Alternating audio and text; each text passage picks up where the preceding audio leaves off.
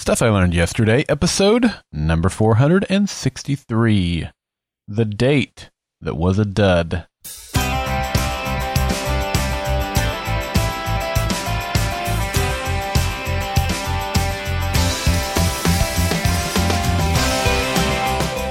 Welcome to Stuff I Learned Yesterday. My name is Daryl Darnell. My daughter and I made some delicious Dole Whip over the weekend, and I believe that if you aren't learning, you aren't living. In today's episode of Stuff I Learned Yesterday, I share some lessons I learned from an embarrassing date that I had. Well, happy Monday. Welcome back to Stuff I Learned Yesterday. I hope that you had a great weekend. We did here at the Darnell house. Not only did I make some Dole Whip with Addison, but both of the kids worked really hard sanding down the arcade machine, and I helped out a little bit, but they did most of the work, and they did a great job. So now we are almost ready to start sketching our design, and then we'll be painting it up. It's getting closer. It's really exciting. So, but whatever you did this weekend, I hope it was a good one. I hope you had a good weekend. Let me ask you this. Have you ever been the reason that a date was a dud? What would cause a date to be a dud? Well, while you think about that, I'm going to give you today's fun fact. Yesterday, which was July 17th, marked the 61st anniversary of the opening of Disneyland in Anaheim, California. Now, honestly, I had no idea that this weekend was an important date in the history of Disneyland when I decided to make up a batch of homemade Dole Whip. What is Dole Whip? Well, in case you don't know, Dole Whip is a delicious pineapple soft-serve frozen treat that can only be found at Disney parks and at the Dole Plantation on Oahu. So here are some fun facts about this wonderful treat. And these fun facts come courtesy of our friends over at Eater.com. Fact number 1, Dole Whip is actually dairy-free, which I was surprised until I actually made it. And then I realized, hey, there's no dairy in this. Fact number 2, you can get it in a cup or in a cup of pineapple juice as a float. Yeah, that's delicious. Number 3, it's rumored that Dole Whip was invented by the VP of Research at Dole in the 1950s. Number 4, it didn't rise to fame until Disneyland added it in 1976. Number 5, at Disneyland, it's sold at the Enchanted Tiki Room, and at Disney World, you can get it at Dole Whip in Adventureland in the Magic Kingdom. And I think you can get it at the Tiki Room in Disney World too, but don't quote me on that because I've never been to Disney World or Disneyland. And lastly, you can make your own variety using easily found recipes online, which is what we did, or you can even purchase the commercial dry mix online and then just add water. And I think you need a soft serve machine for that, which you can get some of those in the household variety for, I don't know, a lot less than I thought they were. I remember the last time I looked them up, I thought they were going to be more expensive than they were. Not that I have one, but it was tempting. All right. Well, you know what? Here's the thing. I hope you are tempted to submit a contribution for this week's Friday Forum. Yeah, it would be great to hear from you. You listening to this, you've never called in, you've thought about it. Maybe you have a couple of ideas rattling around in your mind, and you just kind of need to put those thoughts together. I can totally relate to that situation. So just make some time to sit down at the computer and typey out your thoughts, or pull out your handy-dandy recorder, your iPhone, whatever it is that you can record with, and record your contribution. I would love to hear from you and have your contribution as a part of our Friday Forum. You can do that by calling 304-837-2278 or by heading over to goldenspiralmedia.com/feedback, where you can typey out that contribution or upload that audio file or even use the SpeakPipe widget. It's your chance to share the stuff you've learned with all of us, and we will be better because of your contribution. So don't delay. Do that today. Now here's what I learned yesterday. I've been happily married for over 17 years now, so it's been quite a while since I was doing the dating thing. I mean, my wife and I dated for, I don't know, a little over 2 years before we got married. And that's honestly a part of my life that I hope I never have to do again. And of course, I know that the dating experience is different for everyone, but as I look back at that part of my life now, I just shake my head. What I mean is, when I look back at my 18 to 23-year-old self, I shake my head at myself when I realize how dumb I was. I think most of us at that age think that we know everything and that we're invincible and that we can do no wrong. I mean, that's certainly how I felt. For reasons that I can't quite figure out, I never had trouble getting dates or finding girls to be interested in me. In fact, that was part of my problem. Now, I never had lines of girls beating down my door. Let's not be ridiculous here. But I mean that I almost always had a girlfriend. And when one relationship ended, it didn't take me long to find someone else. This was a big problem. When I had a steady girlfriend, I was always faithful and never did anything inappropriate with another girl. I mean, at least not in real life.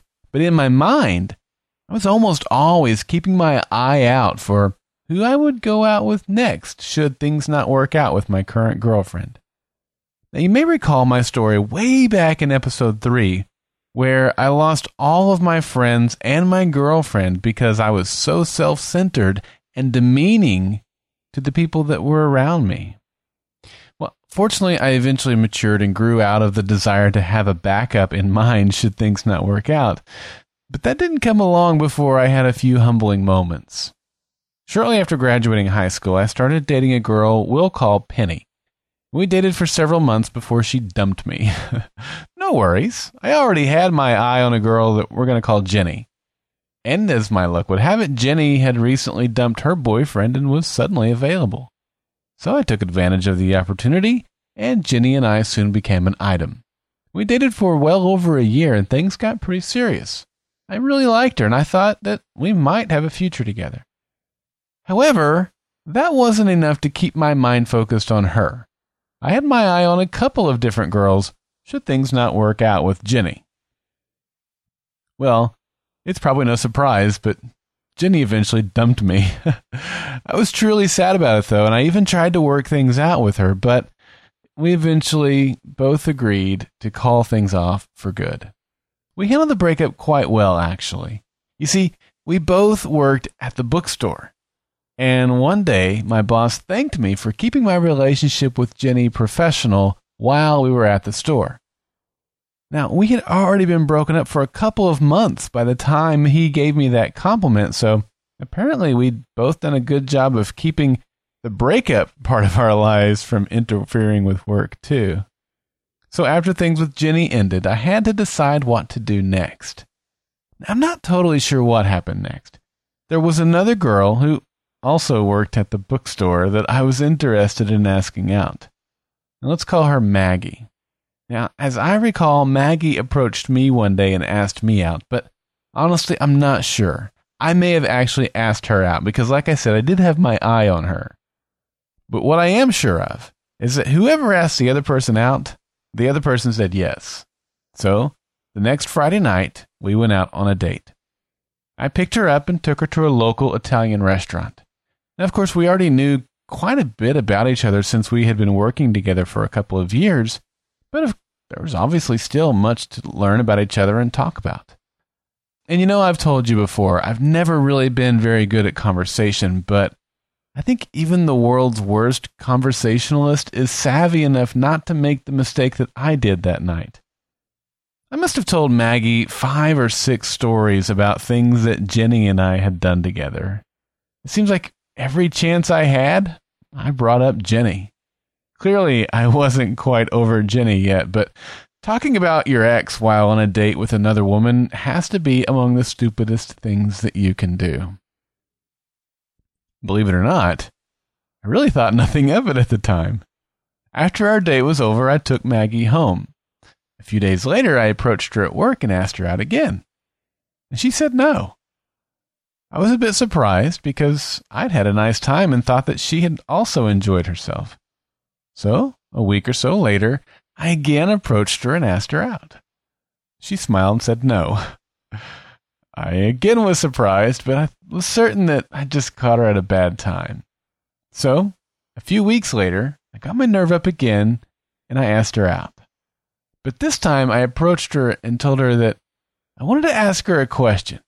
And I also told her that if she said no, I would never ask her that question again. And she acknowledged me, and so I asked her out. And she said no. And I was surprised. I again reiterated to her that if she was truly telling me no, that I wasn't going to ask her out again. This was her last chance. She looked me square in the eye and said, "Okay." Well, that was it. I got the message. She did not want to go out with me again. Here's what I learned. I'm really not sure why Maggie never went out with me again. And it very well may have been because I talked about my ex-girlfriend all night. I mean, that is a pretty good reason not to go out with someone again. I do know that she was smart to turn down my invitations. As I look back on it now, I'm embarrassed by not only my behavior on our date, but by my behavior in asking her out. How arrogant was it of me to tell her that I was giving her one last chance to go out with me? Man, I really wish that I had not been that guy. But I was that guy. Now, of course, this story is full of simple lessons. It's one that my kids get a kick out of, and they'll ask me to tell this story to them again from time to time. Because even at 11 and 13 years old, they're smart enough to know that you don't talk about your ex when you're on a date with someone else. And so I've also used this story to teach them about being prideful and to make sure that they know how to treat someone that they are interested in dating. When they're 30, of course. And I think that's the biggest lesson for me. We all make mistakes. The important thing is that we take time to reflect on these situations and learn from them. I learned to be humble. Actually, that's not true. I was humbled. And I had to learn that the hard way. I learned to focus the conversation on those around you and not yourself. And honestly, I still struggle with that one. But I also learned that if you want to have a true, meaningful, and honest relationship with someone, then you need to keep not just your physical person, but your eyes, your heart, and your mind focused on the one that you're with. Once I did that, I found the love of my life. I'm Daryl Darnell, and this has been Stuff I Learned Yesterday. Follow Golden Spiral Media on Twitter at GSM Podcasts and Facebook.com/Golden Spiral Media. To subscribe to Stuff I Learned Yesterday, visit goldenspiralmedia.com/subscribe and join the Stuff I Learned Yesterday Facebook group at facebook.com/groups/Stuff I Learned Yesterday. And if you've enjoyed this episode, please share this podcast with a friend.